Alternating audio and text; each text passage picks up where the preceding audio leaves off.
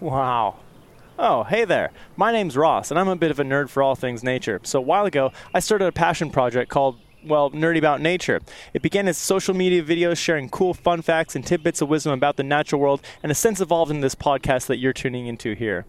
This project serves as a means to inspire, educate, and engage folks with the outdoor world so that we can all become better stewards of it, and so that we can all work together to create a more inclusive, diverse, equitable, and just future for each and every one of us in this world that we all share. Because nature, it's pretty dang neat, you know? I think we should keep it that way. So come on, let's go get nerdy about nature.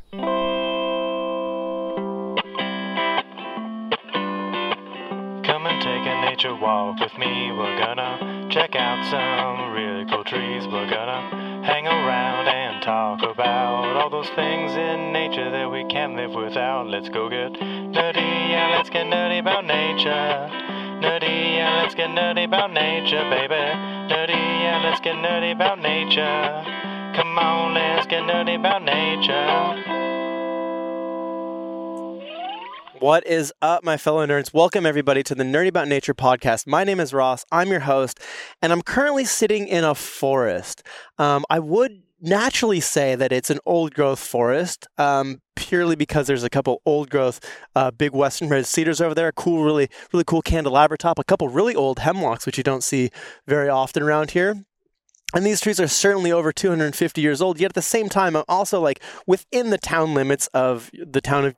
I'm on an old logging road, which you can see, we've got some alders sprouting up behind me here, some successional species trying to reclaim this piece of land. And that leads to, a clear-cut development area where there's going to be houses in a few years. So, yes, this is a forest.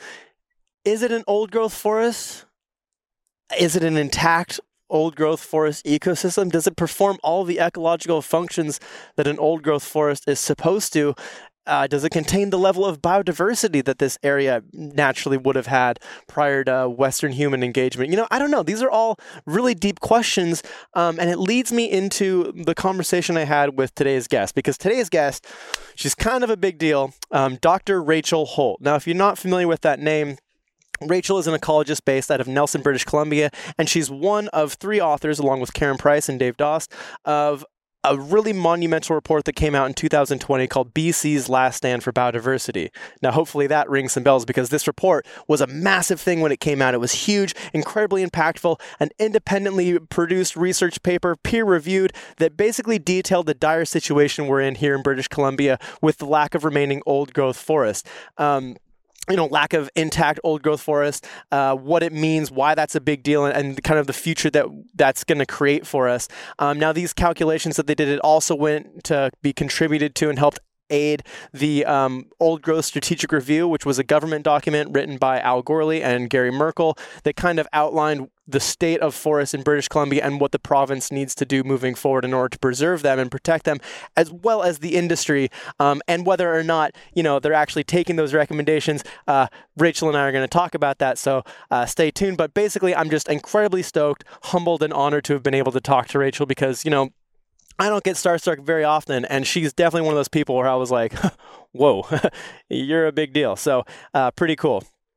Now, outside of this whole Nerdy About Nature thing, I'm actually an independent filmmaker, so I had originally met up with Rachel to record some video interviews for SAFT, which is the Science Alliance for Forestry Transformation. Great organization there. Highly recommend you all check it out. Some heavy hitters on that team. So when Rachel and I finally got around to recording this podcast, it was after we had done all that SAFT stuff. It was the end of the day. We were both tired, thirsty, hungry, a little hangry, and we had limited time because Rachel had prior commitments. So we had literally been talking about this stuff all day, so we might seem a little bit burnt out, and a lot of this conversation might seem a little bit abrupt if you were to just jump into it. So what I've decided to do is I've compiled some of those interviews from that SAFT interview, some highlights here that I'm going to play before our conversation, which is just going to give you a background on all these issues and help make that conversation a little bit easier to get into. So let's hear what she has to say. So British Columbia is this amazing place. It's incredibly biodiverse in the world. It's because of the complexity of the topography and the closeness to the sea, but also continental. It has this incredible range of ecosystems. So it's extremely biodiverse, and that means there's many, many species all interacting with each other.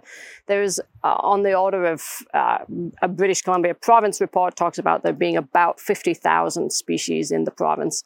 only around 4,000 of which we have any sense of the conservation status of.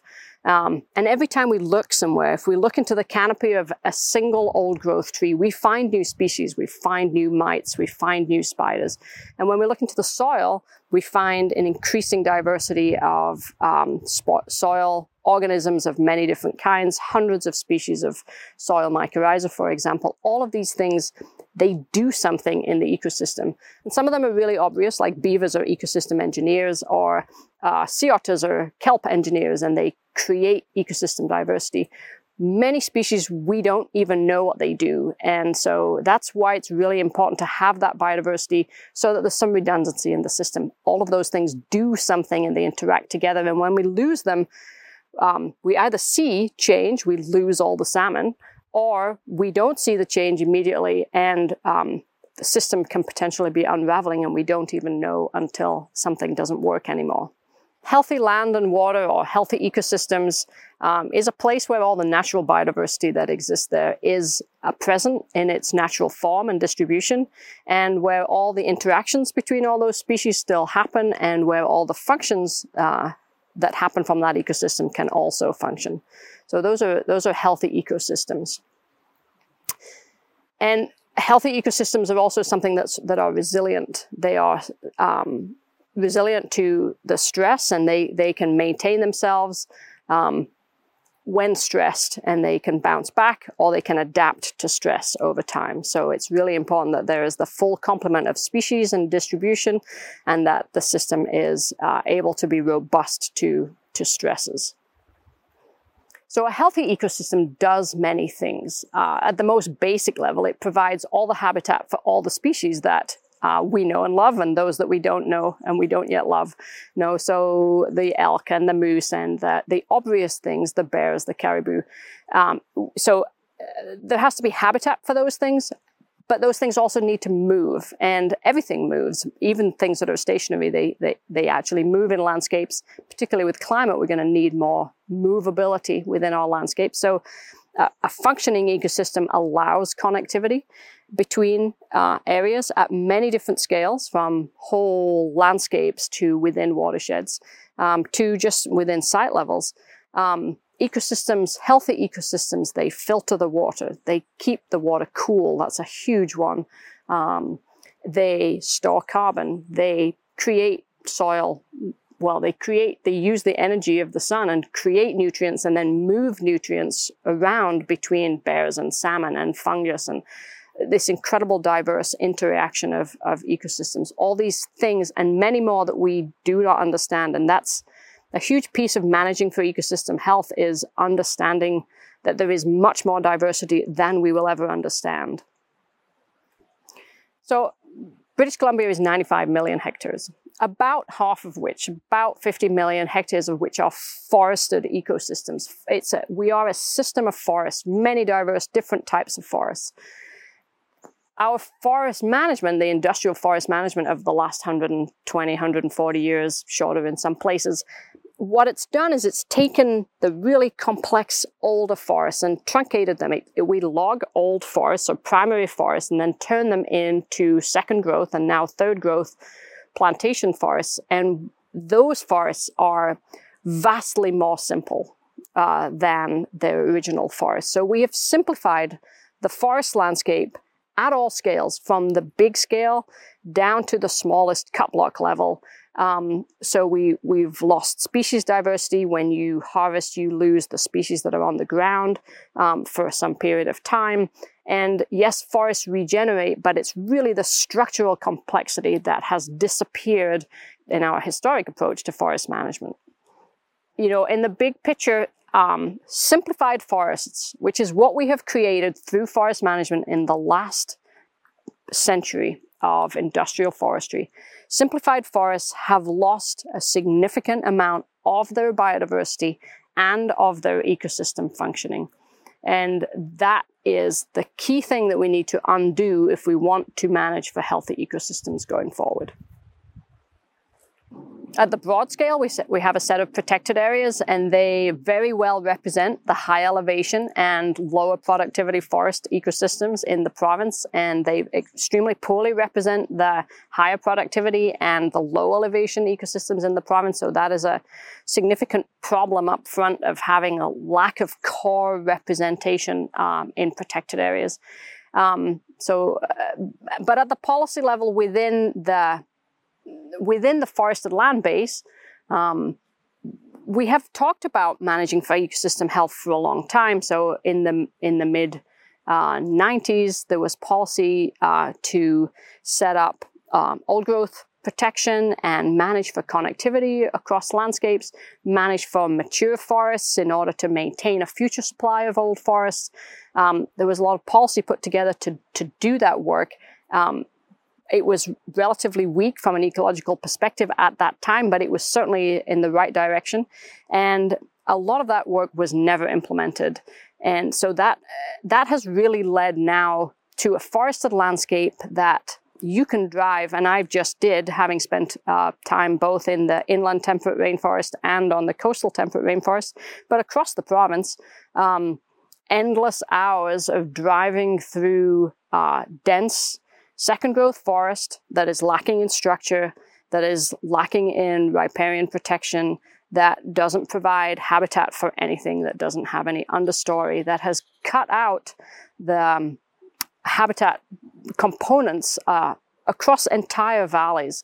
And from that perspective, we've done a really poor job of managing for ecosystem health. That has implications to all the species and to all those functions that I talked about. So ecologists have known that we need to do this for a long time, that we need to keep that structure in place at all scales.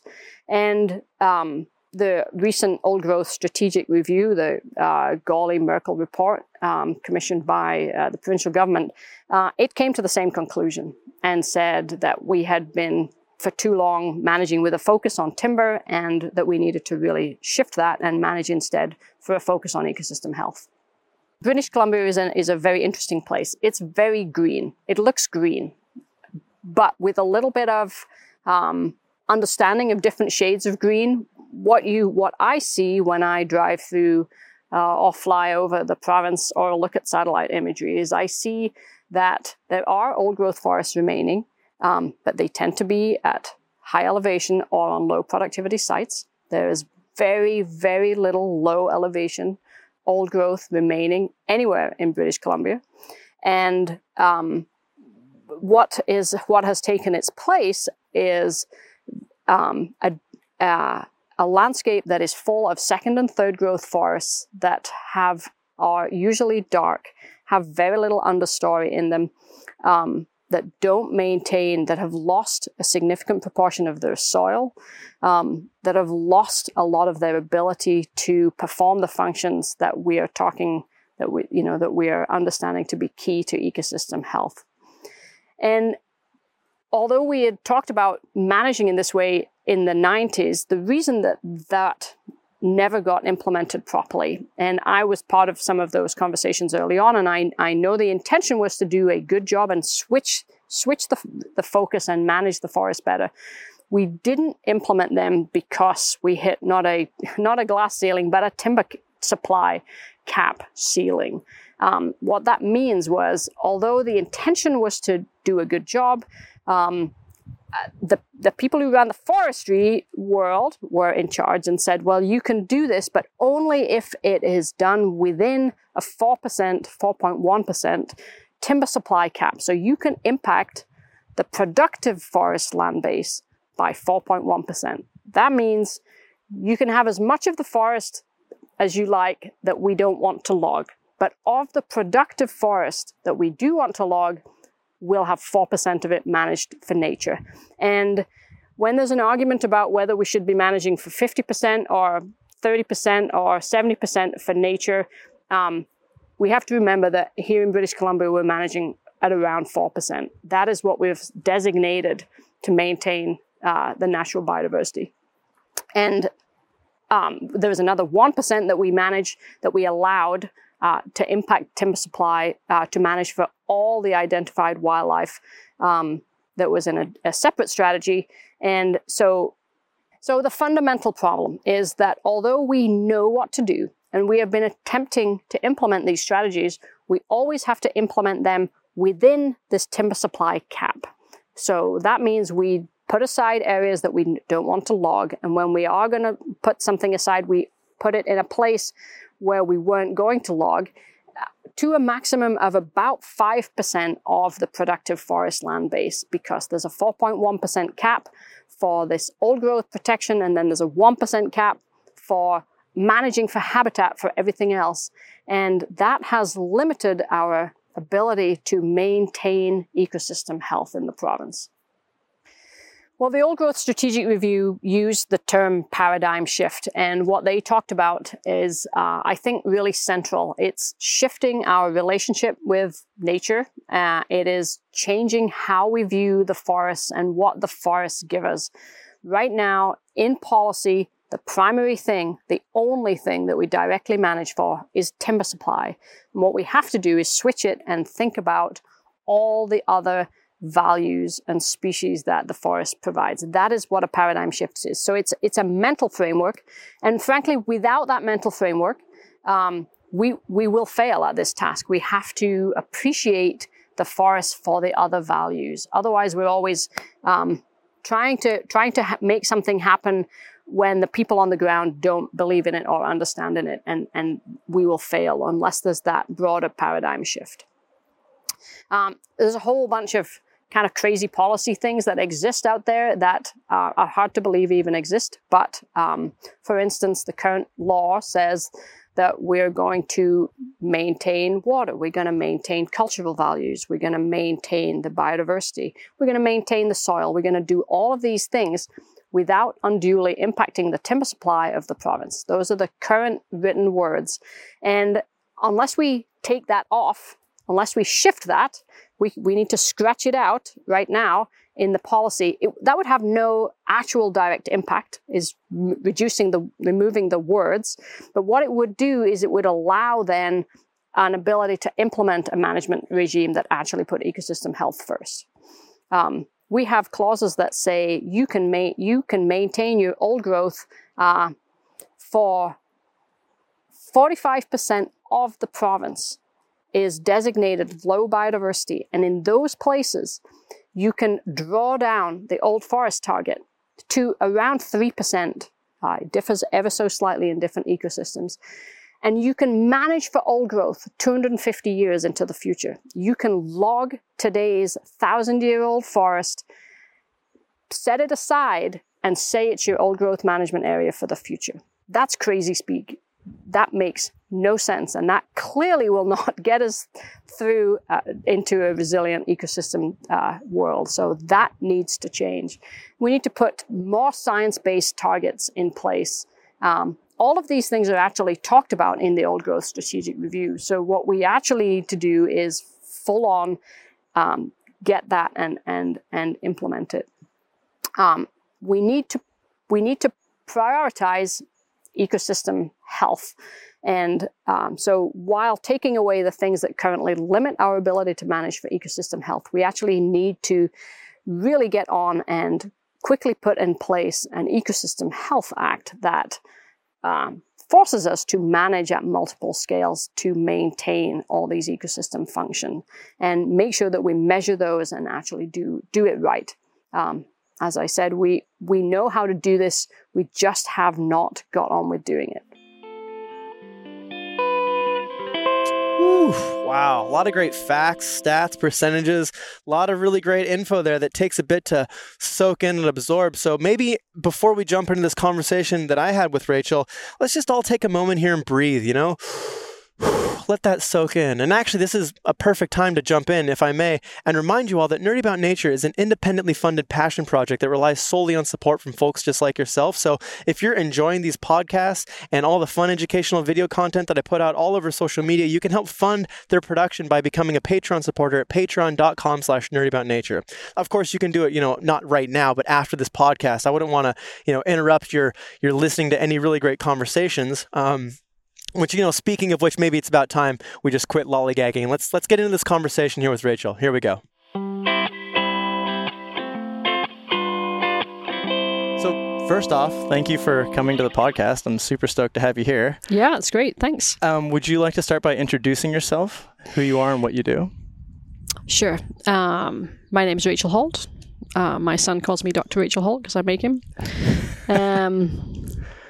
I'm an ecologist. I've lived in British Columbia for most of my life, which is strange because I grew up in the north of England. But I've lived in the forests of BC for the last 30 years and in Nelson for the last 25. And I run a little consulting company that is just me, Viridian Ecological Consulting. And I've worked on forests and forest management issues in BC for that time.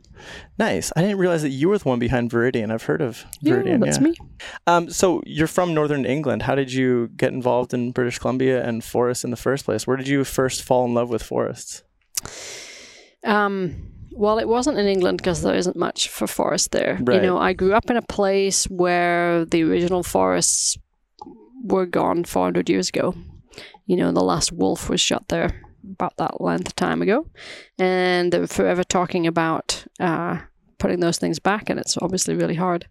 I grew up in a cultural landscape, which I really do love, and but I'm an ecologist, and so I had done a zoology and plant science degree there, and I was interested in going somewhere else, so I kind of scoured around, and I heard about British Columbia, and really the idea that there were massive old-growth forests, primary forests, where seabirds nested in the tops of the trees. I mean, that's kind of crazy.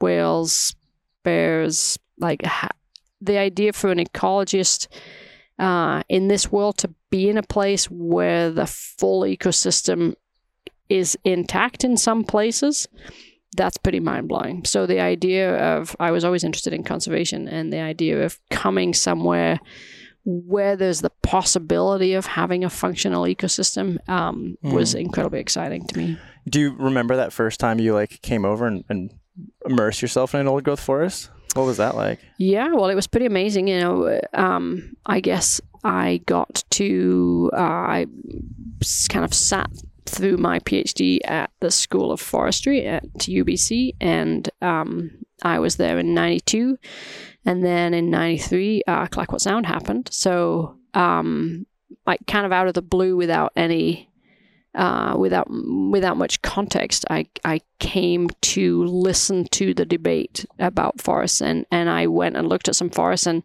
honestly didn't know a huge amount about the history and context at that time, but started to study the ecology, and I do remember going to the big forests and driving to out to the west coast and going to Cathedral Grove and being blown away by the possibility. And at that point I didn't understand the context and didn't really have the big picture, but I was tempted to go home and back to England at that point, but realized that there was something really important here in the province, and that I should stay here and work on it here because it was super interesting. And did you ever get out to Clayoquot? I did. During the protests and everything? I did. I went there. So, and that was right when you were starting your forestry degree. So you're a student of that first generation of reform in a way. Yeah, so I wasn't, I was working on my PhD at that time, more on landscape ecology, and I just happened to have a desk in the forestry department. And so I would listen to things that didn't make sense to me, like the idea that logging ancient forests, really old forest, was sustainable. I mean, it's a misnomer. It makes no sense. It's not coming back. And of course, then I realized that is the model. That's a success. The success from a forest management perspective, and I think that's part of the trouble that we have, is foresters are educated in the idea that it is a success to log all the old growth and turn it into a simplified managed forest and keep turning that over for however many rotations, that's what they think their job is. And although I know that School of Forestry has somewhat changed, it hasn't radically changed, because I talk to a lot of young foresters who still don't understand ecosystem complexity. And so, I just came at this from afresh and really felt that, things didn't make a whole bunch of sense. And at that time, the Faculty of Forestry was about maintaining the forest industry, very much full on. And I come from a place where academia meant something different, and it was a bit of a stark. It was a bit of a stark thing at first to get used to understand that that's how it worked here. Yeah, I mean, and very much still today, like forests are still managed for timber being the number one value. Yeah, they certainly are. And we haven't, we're just on the cusp of thinking about carbon as something that we can put money on, but we don't value forests at this moment for their water supply. I mean, we're insane. Humans are quite insane how we think about the value of ecosystems, and again, we've talked about this forever, externalizing the costs and not doing full cost accounting and not putting value on the things. You can't eat money. Right. You can eat salmon, but we've decimated salmon stocks. It's taken me 30 years to understand how bad it really is. When I go and work with nations who literally their salmon are gone in their local creeks, and it's a culmination of different things for sure, or bad management on the fishing end, and really bad land management plus climate change. All of the things are coming together. But if we can't value these forests for maintaining things as obvious as salmon, a huge economic wealth, a huge cultural wealth, a huge part of ecosystem functioning, we haven't even done that. Honestly, we don't even manage the forest well for timber. Like, we're on first cut at this point, and the loss of productivity as we go from primary growth forests through to second growth is phenomenal. The amount of soil that is lost. Like, if we wanted to just grow trees, we're actually doing that badly. Right. And as far as quality of timber goes too, there's so much, like the second growth forests that are coming up today that are being harvested are such lower quality of timber. That's right. There's not even any value for them really overseas even. That's right. So how does it feel?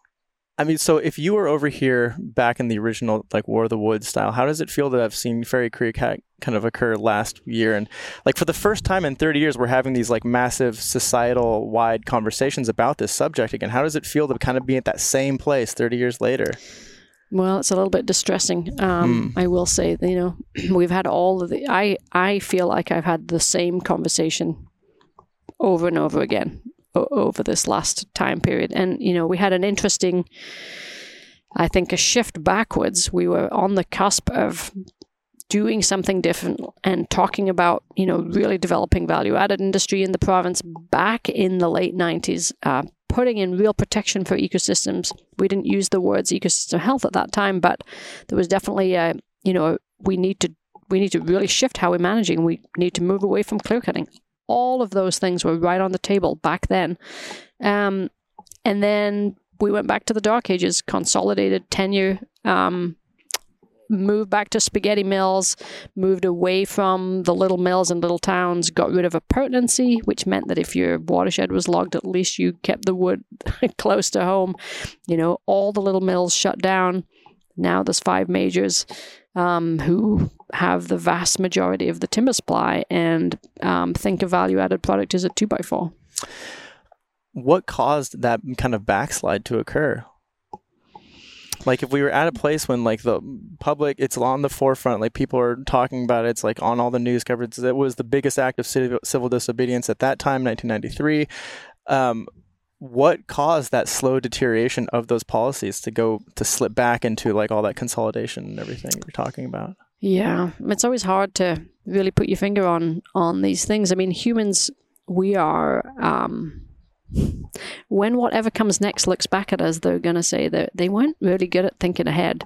You know, I don't know. It's mysterious to me because there are people out there who really work to try and make this a jobs versus environment, a people versus nature argument, and it just isn't. And if we had any interest in both those things, any true interest, we wouldn't have taken the path that we did. And it becomes about power, it becomes about consolidation of money and power, and then those people, those very few people, have the lobby, they have the voice of industry in quotes, but they don't. They have the voice of shareholders, and their interest is not the public interest at all. And we had a government that thought that was more important and put in place, you know, got rid of red tape, but gave everything over to industry making decisions, and that wasn't good for jobs. And it wasn't good for the environment. And we absolutely have to get away from this dichotomy, the idea that, we absolutely need to move to thinking about both ecosystem and human well-being, health, and putting in places policies that actually foster both those things, because they're very synergistic, and the way we've gone is completely the opposite direction. And, you know, This is the global issue. Short-term decision making made my people in power. Short-term profits over short-term profits long-term, over maintaining a world that actually can maintain humans. And the climate piece is, I keep waiting for us to wake up. I see that there's been a shift in the conversation. But the conversation is not going to save us.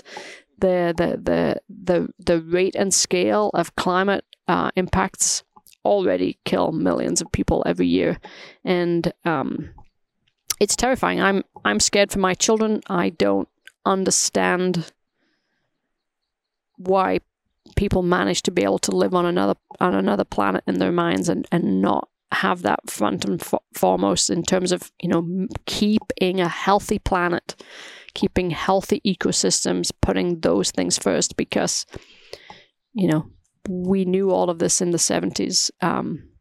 The Rio Biodiversity Summit was 30 years ago, which is kind of shocking.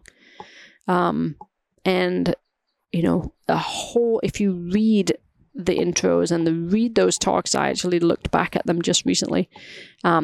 We said exactly the same things that we're saying now, and we haven't put in place the changes, and most individual people want that to happen and frankly feel powerless. People are always contacting me and saying, well, what can I do? And I say, I don't really know, because contact your MLA. Well, the MLAs want the same thing. The people that I talk to, they want the same thing. They want these changes too. And yet somewhere there's somebody in a dark room pulling strings and making sure things don't happen. That's what I see. Probably on a yacht, realistically. Possibly. Somewhere else. True enough. They're not in a dark room. Yeah, I mean, there's a lot to unpack there. I think it's really important in noting that, like, you and like your colleagues are some of like the reasons why we're having this conversation again 30 years ago. Like, if we can just circle back to the original Biodiversity in BC report, like the last stand for biodiversity, you're one of the main authors on that. That's kind of a big deal. You're kind of a celebrity. But one of the things that I really love about that paper that you all did, and then the strategic review, of course, from Gorley and Merkel, is that you encompass that very inclusive nature in all of it. Yet, you know, it's like every page of that report, of both reports, kind of talk about the need to bring in Indigenous nations for decision making, the need to expand into value added wood stocks, the need to expand into, you know, valuing timber or valuing our forests for values beyond timber, for cultural, ecological, all these different values. And it's always like a very inclusive, like, we need to make this transition together. Yet industry continually takes that and spins it into that same age-old environmentalist versus loggers, and putting the jobs factored into it. Like, I guess, what was your motive in creating that report, and what did you kind of expect or hope to accomplish, and has it?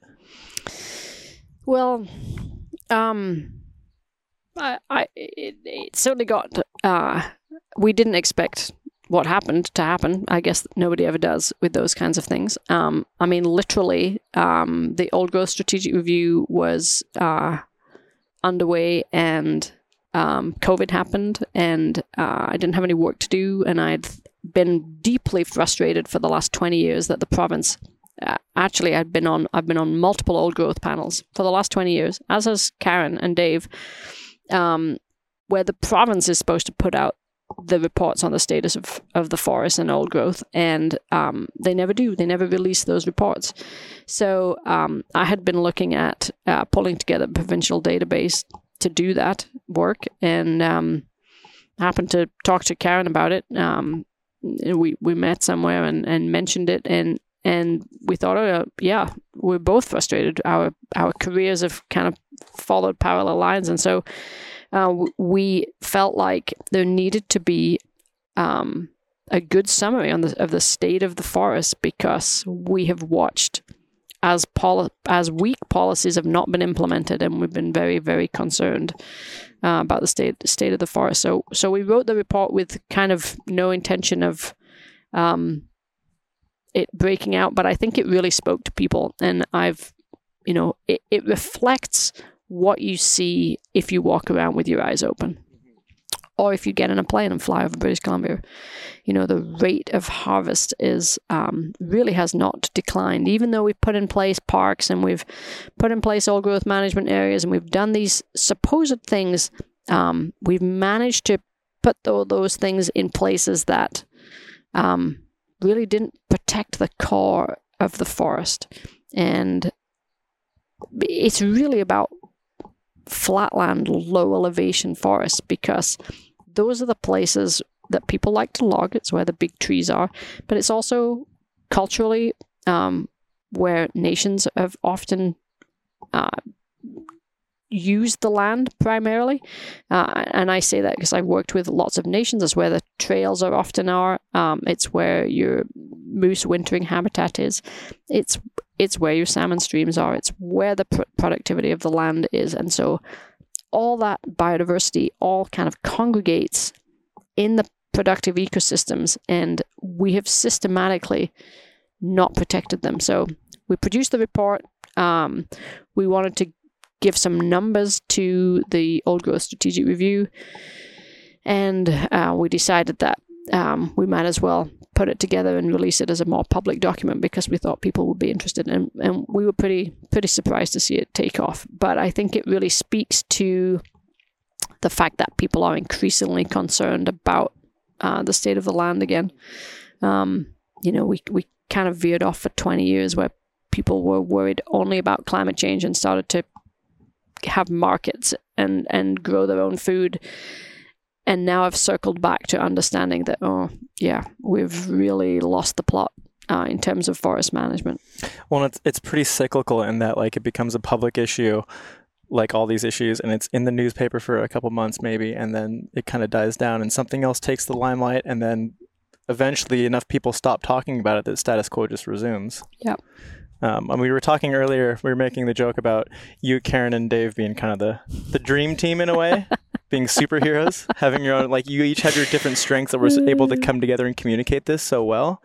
I think it's just really cool to see it being brought up again. How do you think, or what are the kind of like the next steps that you see occurring, and what are you like fearful of not occurring? Like, do you think we're kind of going down that same slippery slope now that Fairy Creek's in a way fallen out of the media limelight? And it's interesting. I think having hope and then having it removed is almost worse than not having hope. So that's one thing that has been a kind of a driving thing for me. I hear more and more around climate and forests that we are going to do things differently. And I've heard that a lot in the last 3 years. And so I'm hopeful, because The conversation is different. And I do believe that the conversation has to be different first before you can actually get a shift. So from that perspective, I'm hopeful. I also spent much of the last few months driving around the province and going, okay, well, I came here 20 years ago, or I came here 15 years ago, or I came here 25 years ago. And there was so much more opportunity then. We have, these valleys that were, there was so much more old growth then than there is now. It is phenomenal what we've done in my short life of working in this industry here. We are down to the last few percent in lots of places, and in some places we're beyond that. So I'm also really fearful that the status quo will just kind of beat it. I know I also saw more logging trucks in the last 3 months than I've seen ever on the roads, and I've talked to various different First Nation people who were out and about who said similar things. Northern Vancouver Island, there is frankly a concerted effort. That's what I could see to make sure it gets logged before someone gets to save it, because I think the writing is on the wall, and I think there's some level of, would I call it naivety or something? I don't know. There is a lack of on the ground change, and people don't understand that every month that passes without real underground change, we're losing irreversible biodiversity loss in these forests, and that I try not to think about that because it kind of makes you panic. Do you want to set that up a little bit? Like, what exactly? Like, tell me a little bit about these forests. Like, what makes them so rich in biodiversity? Well, we have forests in BC. Of course, the diversity of old growth is huge because we have very, very different forested ecosystems. And in many of the drier types, both in the southern and the interior of the province, we have almost no old growth left. It's really the opportunities for the paradigm shift truly lie in the wetter ecosystems, in the coastal temperate rainforest. We have the world's only unique, globally rare inland temperate rainforest, cedar hemlock, wet cedar hemlock forests. We have the northern spruce forests, big structured forests that naturally had a very large amount of old growth. So, they naturally had 60, 70, 80, 90% more dominated old growth in the natural ecosystem. And in those places, there's a relatively large amount remaining, although we have systematically harvested the most productive of all of those ecosystems. So even when there's 30% left, which there is in some of the wetter ecosystems, there's still only less than 5% of the the biggest forest types left. And we're planning to log all of it, pretty much, that's not in a park. And the biodiversity associated with that is often, it can be up to 10,000 years worth of soil development that has this diversity of species that we don't even know about. Huge carbon stores, maintains habitat for this incredible large mammal diversity that we see, but all the things in between and all the functions and that the forests provide, keeping the water flowing, keeping the water cool, keeping the water clean, like these really basic things, allowing species to move. That's going to be even more important with climate change. All of these functions and diversity that we have in these forests, they're totally gone when we log them and turn them into basically very simplified second growth. Mm-hmm. Yeah, because of the 2.7% of the most productive big old growth forests that were remaining 2 years ago when you wrote the report, which is probably down to, I don't know, 2.5%, 2.4. Yeah. It's not like that's one big forest that's just happy. It's like they're all little bits kind of fragmented all over. Right. Like, tell me, like, what's the issue with habitat fragmentation like this, and like, especially in an era of climate, like, what's the big deal about that? Yeah, well, it's the amount of old forest that is the most important thing in terms of because if you're an old growth dependent species, you have to move from A to B, and what we have is an extremely fragmented system. You know, you and I were chatting about even meeting here on Vancouver Island, and we're looking for some old forest to have this conversation in, and here we are in a park surrounded by stumps.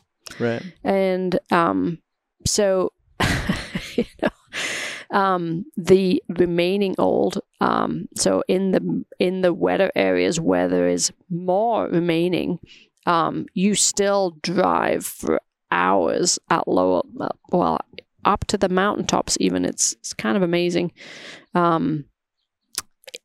With scattered patches of old remaining, and they don't provide a connected, functional forest ecosystem so that things can move.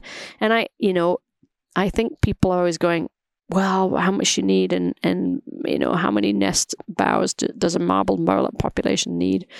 You know, that is such a reductionist way of thinking about the forest. It's very sciencey, and it's very driven towards driving to minimums. Like, how many do you need? I've heard that say, well, where do you want your medicinal plants exactly? And we can put them there for you, and then you can have them. Well, ecosystems don't work like that. We don't have, we have no idea how these forests really function. And we do know the closer to the natural distribution of forests, the better the chance that they're functional and resilient. But we have moved so far from the natural distribution and fragmented the forests so much that they aren't functioning. People across the province are concerned about large species disappearing. You know, we're one of the richest nations in the world, and we have pretty much wiped out mountain caribou from this landscape and old growth associated species by fragmenting the forest. And on paper, there's enough forest to maintain a population of caribou, but we didn't plan for, we didn't think about fragmenting it and how are those species going to move. And we also ignored the fact that they needed low elevation old growth in bad years. So we didn't even manage for that. And then we're supposedly surprised that we have extirpated each of these little populations one by one. You know, I live in a town where there used to be a mountain caribou population, and now there isn't. And we should be ashamed of that. And we also should be horrified. Right. Well, it goes back to this concept of shifting baselines, where it's like, the state of California has a grizzly bear on their flag. The last grizzly was shot there in 1920 or something like that. Yeah. And I mean, so if you were growing up in Nelson now, you would never even know that there was a caribou population. Exactly. What's it like as we kind of move forward and you and I have been talking about like these big stumps of the firs around us that are rotting out. Like as soon as those are gone, there's really going to be no trace of what kind of forest existed here. And I've heard you talk about your idea of ghost trees. Yeah. I mean, humans, we're in a crisis situation where we're degrading all of our ecosystems and forgetting that they existed as they did a moment ago. And that is, I don't usually think much about in terms of human population health, but even from a simple human perspective, that is bad. It is bad for us. We're heating up the water. We're losing water. We know that water is going to be this huge issue going forward as the planet heats up, and yet we take no notice of that. And so each time the baseline shifts, we become even more at risk from the degradation of the ecosystem. And humans have become disconnected. And, that is, we know that there is emotional and other impacts associated with that. But from a fundamental maintaining climate stability, for example, these forests have a huge role to play in that. And when we lose sight of what we've lost, then we're really on in a very poor. We just cannot manage well in that situation. Mm-hmm. And that's where your concept of ghost trees comes in. That's right. So a ghost tree, if you would like to summarize that, yeah. I guess. Yeah. Because I feel like you're going to do it better than I can. Well, so, Karen, Dave, and I did this analysis of the state of the forest. And one of the difficult things is we've logged a phenomenal amount of the forest. For instance, we found this amazing quote, and it's actually in one of our reports that's on the government website that probably nobody read because nobody reads reports anymore. But certainly not ones on the government website. But the old growth technical advisory panel, when we have some numbers and stuff around this issue on there, which you can download from the government website. But so if you're looking at how much old growth there is today, you can't. If you're looking at the associated risk associated with that, with the amount today, you have to look at each individual ecosystem, which has its own disturbance regime and has its own natural amount of old growth. And you have to compare it to what would have been there historically. And, in ecosystems like this, we're sitting on the east side of Vancouver Island right now, there is basically no old growth left. But every forest that you walk in right now, you can see the stumps of the massive Douglas fir and massive cedar that used to be here. Those ghost trees, you have to somehow factor that into the analysis to understand what has happened to the ecosystem and to understand that, the effect that's been had on the ecosystem. And so we call them ghost trees, and we analyzed for them by looking at the productivity of the forest and looked at the fact that the most productive sites have no old growth left on them often or very little. That's where the 3% number came from. And then, the least productive ecosystems with the little trees, those are all still in the data because we haven't harvested them, and they're typically within the natural range and doing quite well. But those forests have completely different functions, and there's nothing wrong with those forests. I'm not saying that they're bad forests or not important forests. They very much are important forests, but they're completely different forests. And you cannot, even within an ecosystem, you cannot lump those very different forests together. I was going to tell an anecdote about Cathedral Grove. So it's called the Macmillan Grove because Macmillan, it was started Macmillan Blodell, said, we should set aside some of these trees so that there are some left, so that people can remember what they look like. And there's a Maclean's article that we reference on one of our reports that says something to the effect of Cathedral Grove was not the largest and not by far not the most magnificent of the Douglas fir forests, but we decided we should set it aside now because it was the best that remained at that time. That Maclean's article was written, and I'm going to get the date wrong, but I think it was 1936. It could have been 1938. But at that time, Macmillan noted that the sliding baseline had occurred, that all the best Douglas fir were already gone at that point. And so, there are no intact Douglas fir forests anymore. And yet that used to be the dominant ecosystem in the South Coast. Right. Yeah, I mean, of the biggest and largest protected trees now, there were cookies of trees larger than that were going around on trains to museums and to circuses as like these freak show trees. That's right. And now they're just non-existent. That's right. I actually heard a different version of that, though. I heard that Macmillan set that aside because apparently he was a fairly religious guy, and his priest at his church actually was like, said something to him about like those trees. Maybe they are like the last of the best. Like you need to protect those trees. So he did, not willingly, but he did under guidance of his priest, and that's why it's called Cathedral Grove, because they're God's trees. Right. Excellent. I hadn't heard that one. That's what was relayed to me. Man, I have so many questions. I'm just kind of going through this, and I know that you are in a time crunch, so I'm going to try to be quick about all this.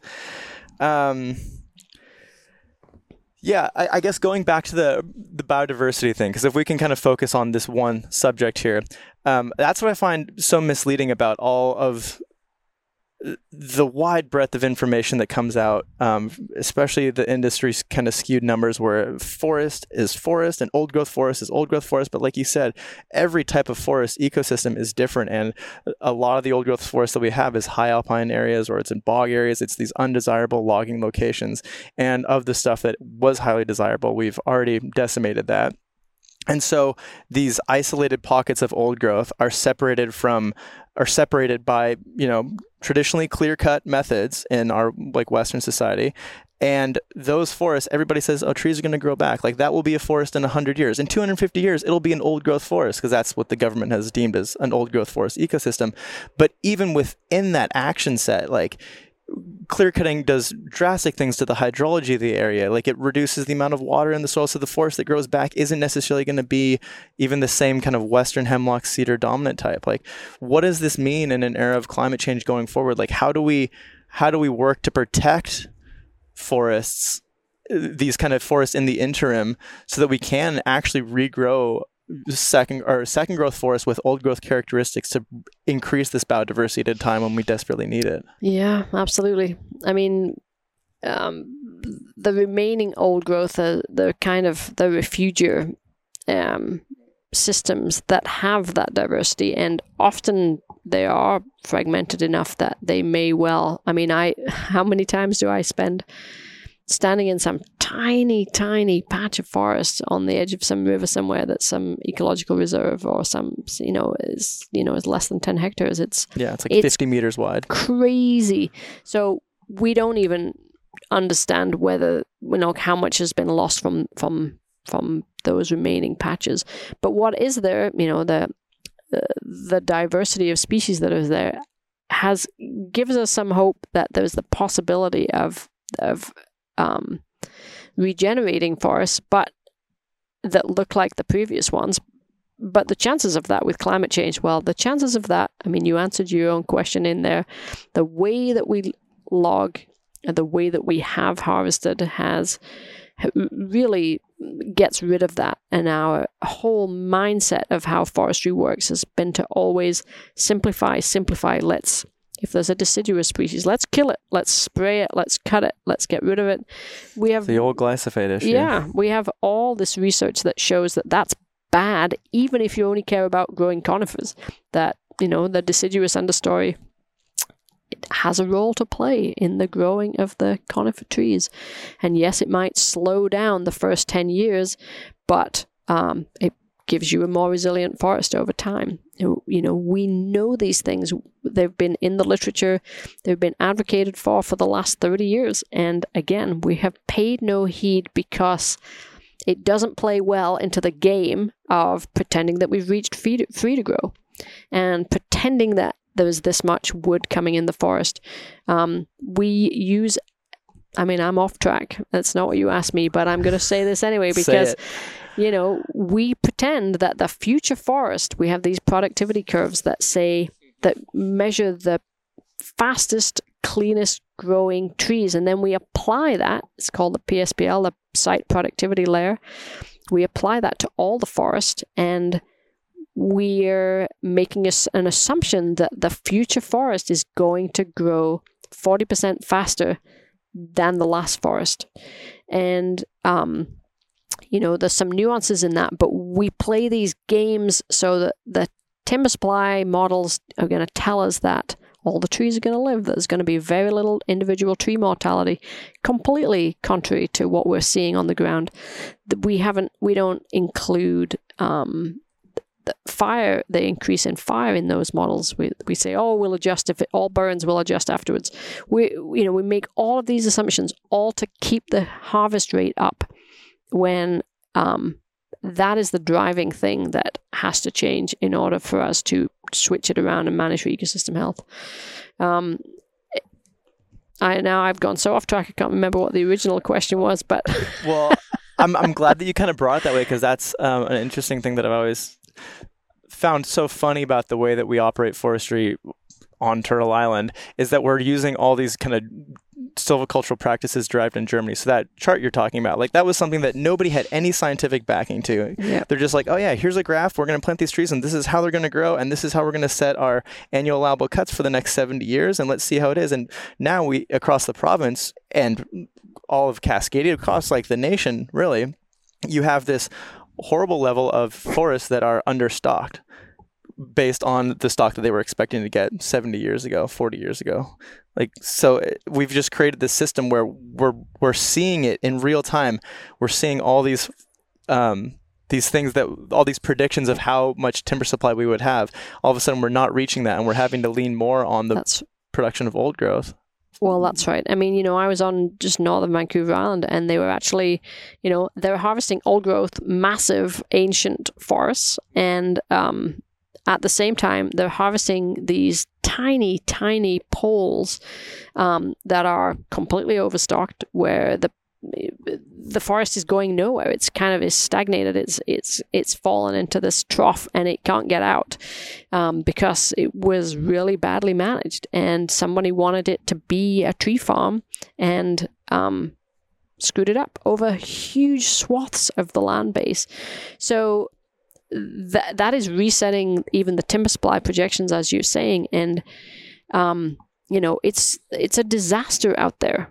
It's a disaster, frankly, from a timber management perspective, because if you're managing a household, you don't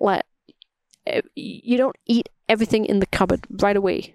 You save a little. I just went on a kayak trip for 8 days. We had 9 days food. In fact, we had 10 days food, because it's really dumb to not plan with some budget to have buffer there. Yeah, but we do completely the reverse. All these models, they push. They're optimization models. They assume that we can get the best all the time. It's how we lost the cod on the East Coast. It's why, now we have a mountain pine beetle outbreak that is caused by climate change or exacerbated by climate change, but it would have been something else, right? There's always something. We always know there's always something. Nobody planned for that. And so now we have a 40-year timber supply gap, midterm timber supply gap. So Williams Lake or Prince George, they're sitting in this decimated landscape with no jobs and no moose. Mm-hmm. Well, and a lot of that speaks to, like, from a timber supply perspective, we've been coming short on that for sure, but also like all the ecological problems that creates, like all those naturally regenerated hemlock forests that are super tight here on the coast anyway, like that's what's burning up in these fires, because that's what's creating the canopy fires and spreading rapidly. And the mountain pine beetle, that was like a good portion of that, or was pine forests that were cut and replanted and were similar age. And now they're susceptible to pine beetle spread, because they're all right. I could ramble about it. Oh yeah. No, I mean, and there's the endless kind of rhetoric of things that don't make any sense but seem to get legs and run around. So one of them is, you should cut your old growth because it's going to burn. Or it's unproductive. Panic. It's panic. Let's panic. And it makes no sense, because if that old growth stand has withstood the last fire regime for the last 400 years or 1,000 years or 5,000 years, it's likely to stay there. So it's in a landscape position that's good. And it also, you have never walked into an old growth forest and thought, oh, it's warmer than it was outside. These forests are cool. 10 degrees cooler on a hot day, and they burn less. And there's science on that, and yet there are folks out there spreading the alternative rumor and saying, oh, we need to cut it all now before it burns. And it doesn't make any science sense, and it doesn't make management sense, and it certainly doesn't make ecosystem health sense. Well, and I've seen that too with a lot of fire buffers and fire thinning they're doing, going into these like overstocked forests and then still taking the biggest and the best old growth trees, trying to thin it out and make it more fire resilient. But even that's just taking the most market worthy trees out of these ecosystems. It's just another loophole. Exactly. It is just another loophole. And the only way out is the paradigm shift, where we view the forest as something different, that provide services that, keep the water on the hillsides and all of that. And because if we don't shift the mental framework, and there are many foresters in the province, and many managers in the province who have the shift, who already know this, and I talk to a lot of them. And there are also an astonishingly large number who are living in the 1970s. It remains perpetually shocking to me how uneducated people are around ecosystems and the value of ecosystems, and yet they push as though their job is to, district managers, I know some personally, they push as though their job is to maintain the timber industry. And I'm always at a loss as to why that has been the way the forest industry has developed in the province.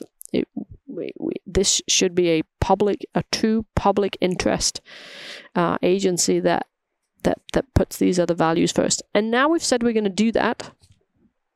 I'm interested to see how that plays out. Well, I mean, isn't there... So you can have two different blocks managed by two different forest managers with different perspectives, different philosophies, if you will, on how to manage it. Are there no policy incentives to incentivize more ecological or well-rounded style of management versus that kind of old school timber supply management? Yeah, well, that's what we need to bring in. We need to make it pay to do more with less.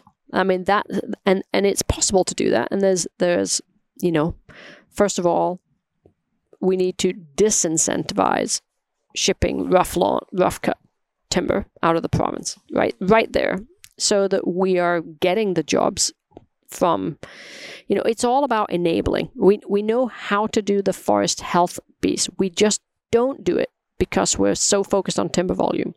We're not focused on job value or timber value. We're interested in timber volume. And so we need to disincentivize the bad things. We need to disincentivize cutting to stream banks. It should actually be illegal to do these things. People don't understand that it's not illegal to make species extirpated, which is kind of amazing. It's not illegal to we have such a extraordinarily perverse set of wording in the legislation. So there's things like material adverse impact. You're not allowed to have a material adverse impact. Okay, what is that? Well, actually the definition of that is whatever the policy says it is. So your material adverse impact, if it says you can log something, you can put a oil well, for instance, in an old growth management area. Well, because that's allowed, it's not classed as a material adverse impact. These circular and extraordinarily obtuse legislative pieces that were written by, somebody clever, but not somebody interested who was interested in actually maintaining the intent of things. We need to shift the balance so that we're interested in actually maintaining these values. Mm-hmm. Well, that's the thing, is the whole industry was established a certain way, and even with what you were mentioning, after the 90s, that kind of amalgamation of or the conglomerates of logging companies owning massive tenures and the shutting down of local mills, and then you have these big mills that operate in whole regions that. and then in order to keep that mill alive and operating, you have to have a constant supply of timber, which doesn't necessarily allow for any innovative or different ways of thinking about how to manage that timber. You kind of have to keep a minimum annual allowable cut, if you will, to like flow into those in order to maintain the status quo of resources and jobs. But like you've said before, like what's the job to tree ratio here in BC, and how can we be doing it better? Yeah, well, we have, the lowest jobs per tree cut anywhere in Canada. You just have to look at StatsCan to see those numbers. And, we have, the number is actually probably less than 1, but I usually say it's less than 2 to make sure I'm not wrong, but it's really low. 2 jobs per cubic meter. The Scandinavian countries are really high. Is that per cubic meter of timber pulled Yes, that's right. And a cubic meter is about a telegraph pole, telephone pole worth. And so that creates 2 jobs here in BC. Yeah. And in Scandinavia, it's 20, 30. Wow. Yeah. Where else in Canada? You said that's the lowest in BC. So BC has the lowest jobs per cubic meter compared to the rest of Canada as well. So they do better in Ontario. They do better across Canada than we do here, and it's because we have not changed. We kind of haven't changed what we're doing here. We're just cutting down trees and thinking a 2x4 is the answer, primarily. And of course, there are some good examples. So there are some local mills in the Kootenays, for instance, who really do try and get the right mill and the right log in the same place, and so they get more value. But we haven't done that switch to the need to do more with less. That's a crucial part of that. And, if I was in charge, am I not in charge? No, I'm not in charge. But if I was in charge, I would cut the timber supply in half immediately. I would actually make sure that we maintain these ecological values, because this global uniqueness is phenomenon. But at the same time, I would assign half of that timber to value-added companies, and you could apply for it. It doesn't right now. The majors are in charge of what happens to the wood out there, and so they don't allow the development of value-added.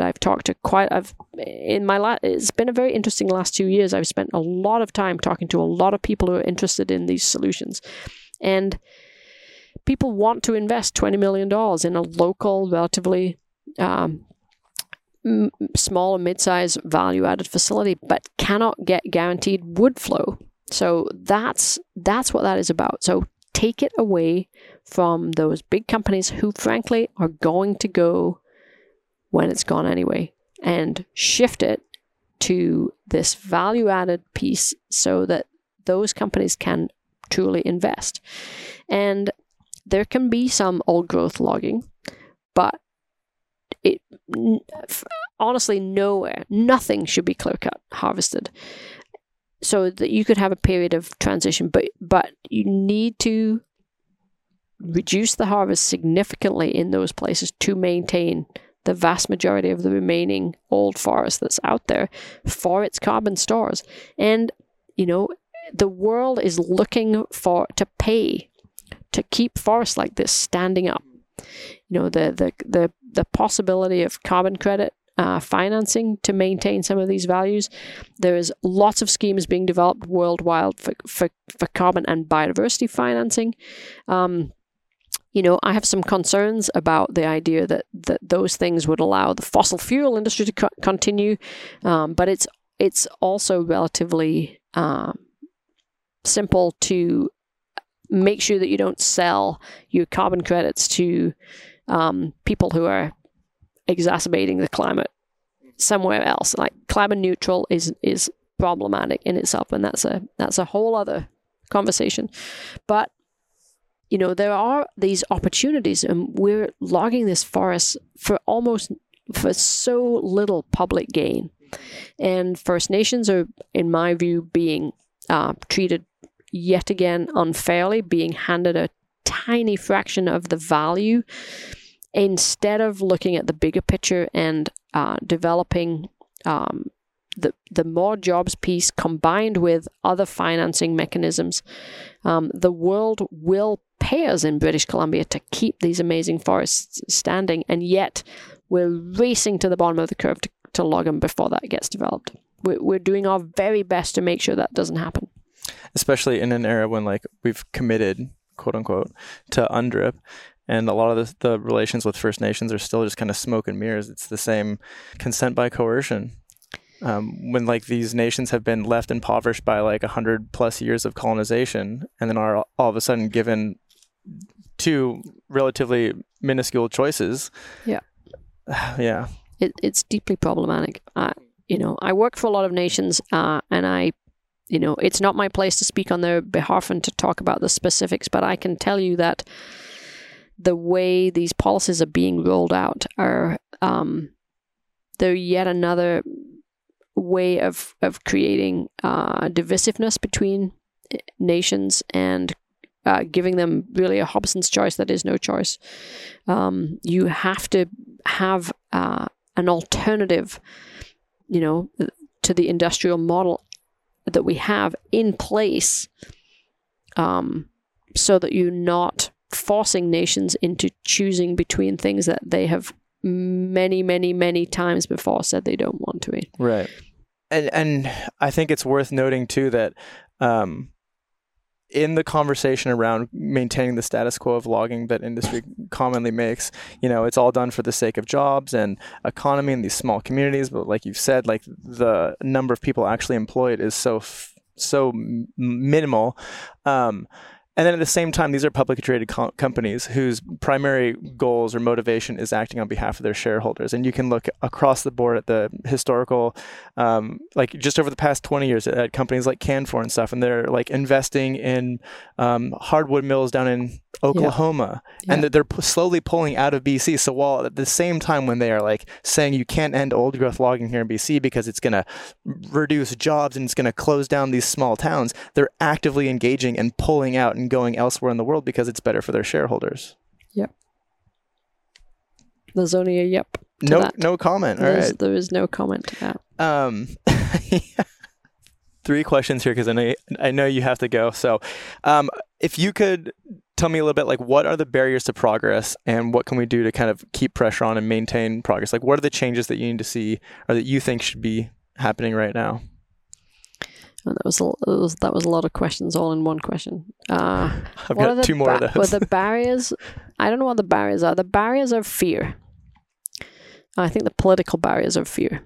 I know that the world of people out there is, we are the population, and it's probably in every community on some level, is split between those who are scared of change and those who are scared of not change. And I'm definitely in the category that I'm scared of not changing because I see truly dire consequences if we don't. And we haven't talked at all about the actual just intrinsic value of these phenomenal forests. I'm sitting here talking as a scientist, but as a human being on this planet, like, what are we doing? What are we doing? Like, so we're frightened of making these changes, and yet humans never make change unless they have to. So what we need is leadership. And we need leadership from government, and they've said they're going to do these things, and yet there's a lot of talk. I have stood personally in a lot of deferral blocks that we identified that government said should be deferred, that have not been deferred, that have been logged, that, I think people don't understand the rate and scale of harvesting, and they don't understand that, for instance, First Nations may not have time to have responded to some of these things, that they're being put in a terrible position of contrast between each other. So we've started down this path of change, but we haven't actually really made most of the changes yet that we've talked about. And the time is now, right? We have to get on with this. We have to stop talking about it and stop playing games around it and do what we know to be the right thing to do. So that's what I think needs to happen. I don't know what the second half of the question was now. That's really it. We need to get on with doing what we've been talking about for the last 30 years. Mm-hmm. Yeah, because this is the second old growth strategic review. That's right. And they say they're going to put out some other new consultation with the public, like really 80, I'm trying to understand that change is slow and difficult, but my frustration level personally is it's pretty high because I watched this before. I watched this happen 30 years ago, and as we talked about earlier, change was coming, and then we went back into the dark ages, and we just cannot afford to do that. Right. Well, the change that needs to happen takes a really long time to implement, and the way that things continue to move just happens so fast. Yeah, that's right. So what can the average person do to, I guess you kind of answered this at the beginning. You said you didn't know, but if you had, I guess not what the average person can do to, maybe just thinking about this differently, to not only keep pressure on the governments and stuff, but is there anything that people can do in their own day-to-day lives? Like if you're a local builder, is that would you advise people to look into local mills and stuff? Oh yeah, value-added timber. Yeah, no, that's totally true. I mean, I just built a house and I bought as much of the wood as I could from the local community forest that actually gets, they said 11 jobs per cubic meter. Which is great. Howard Proctor Community Forest, right? And so we need to push for those things happening. Of course, they do happen from the bottom, but they really need leadership to make them happen from the top. I fear what's coming is kind of the war in the woods of 93, but worse, because people are more desperate and the situation is more desperate. So, I think that's coming. I think Fairy Creek will not be the last of the people on the ground being active, but, I think it is very true that forests can provide a sustainable resource if we do it well. We just haven't done it well. So there's nothing wrong with wood as a good product. And yes, it's better than steel and concrete, and we need to think like that.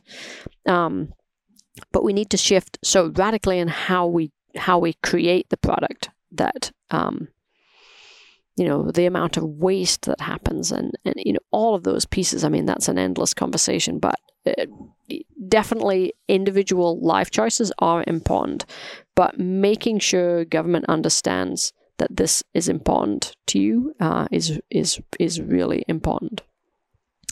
And I guess I'll make this my final question, but based on what you see from the younger generation of foresters and stuff coming up, are you optimistic to there being a truly sustainable forest industry that we can create in the future? Oh dear, he asked me a question at the end, and I'm supposed to end on something positive, I'm sure. And I can take that back. That was not great.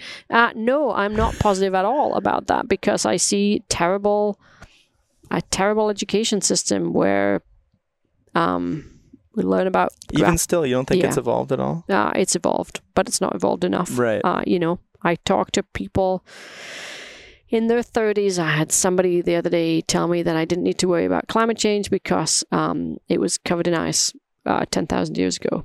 Right. And that was a Those forester. Arguments, yeah. That was kind of a bit mind-blowing to me. I speak with young foresters all the time, and I had someone the other day tell me that the old growth forest is decadent and must be harvested because it's a forest health issue. Still. And that person was in their 30s. Wow. And I also see a lot of people who don't think like that. But we have a huge swath of mid-level bureaucrats who grew up in a different world and haven't figured out that it's changed, and they need to get with the times. And I don't know. So I try to maintain positivity because you might as well. And because my two children, who are 15 and 19, because I'm scared for them. I genuinely am scared for them. And So I need to be positive about the fact that change is possible. And I think we have a huge, big thing to happen. And I think we need real leadership. And I see it everywhere. I see the potential for it everywhere. And I see that the people with the power still often are not those people. And I wonder where we're going. But I try and maintain my positivism. Otherwise, yeah. The world's a lot darker of a place if you're not positive, not a little bit optimistic. Is there anywhere people can go to learn more information on this stuff, to get more out of it? Any people you'd like to plug doing great things? Oh my goodness, there's lots of fantastic people. Of course, there are. Well, there is the government website on old growth, and I say that because it has changed. And there's been some acknowledgement that there are different forest ecosystems. We don't yet manage for them, but noticing that they exist is really good. That's a step in the right direction. We created a map that is up there that anybody can download and use. Well, actually, you need to have GIS, unfortunately, but that takes all the old growth forests and divides it into size classes. So, for instance, for every ecosystem, it identifies the small old growth and the large old growth. And that's super useful in your local region. People don't know that it exists, but I think that's pretty useful. And always being as informed as you can be is the way to go. So there's lots and lots of resources on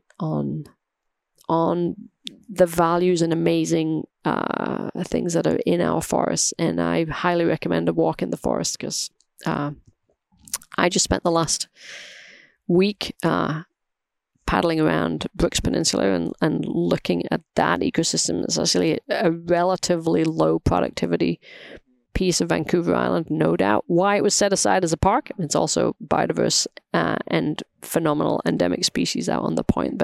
But it was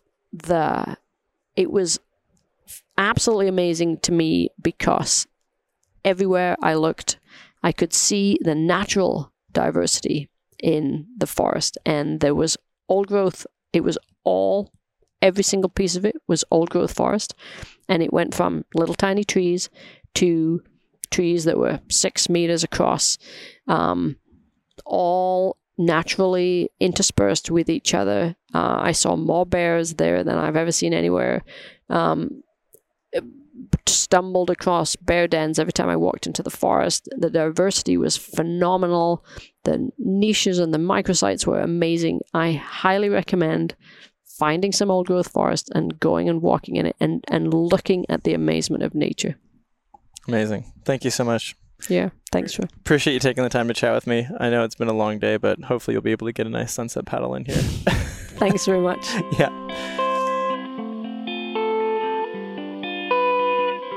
All right. Well, thanks again to everybody for joining in on yet another episode of the Nerdy About Nature podcast. Really appreciate every one of you for tuning in here. It's great to hear of so many people being so receptive to a lot of really great information about the world that we all share so we can create a better world for all of us here.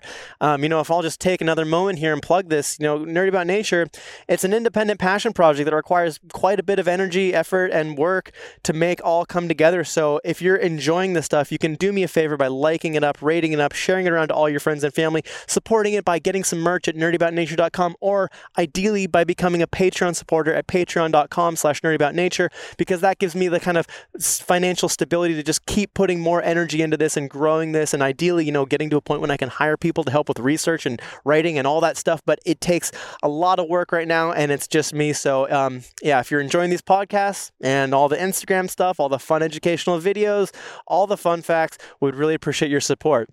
And if not, no worries. Just stoked to have you here anyway, because the more people know and learn about this stuff and this world that we all share, then the more people there are acting in ways to protect it and keep it great. So thank you all very much for tuning in, and I will check you here in a couple weeks when I have another great podcast lined up.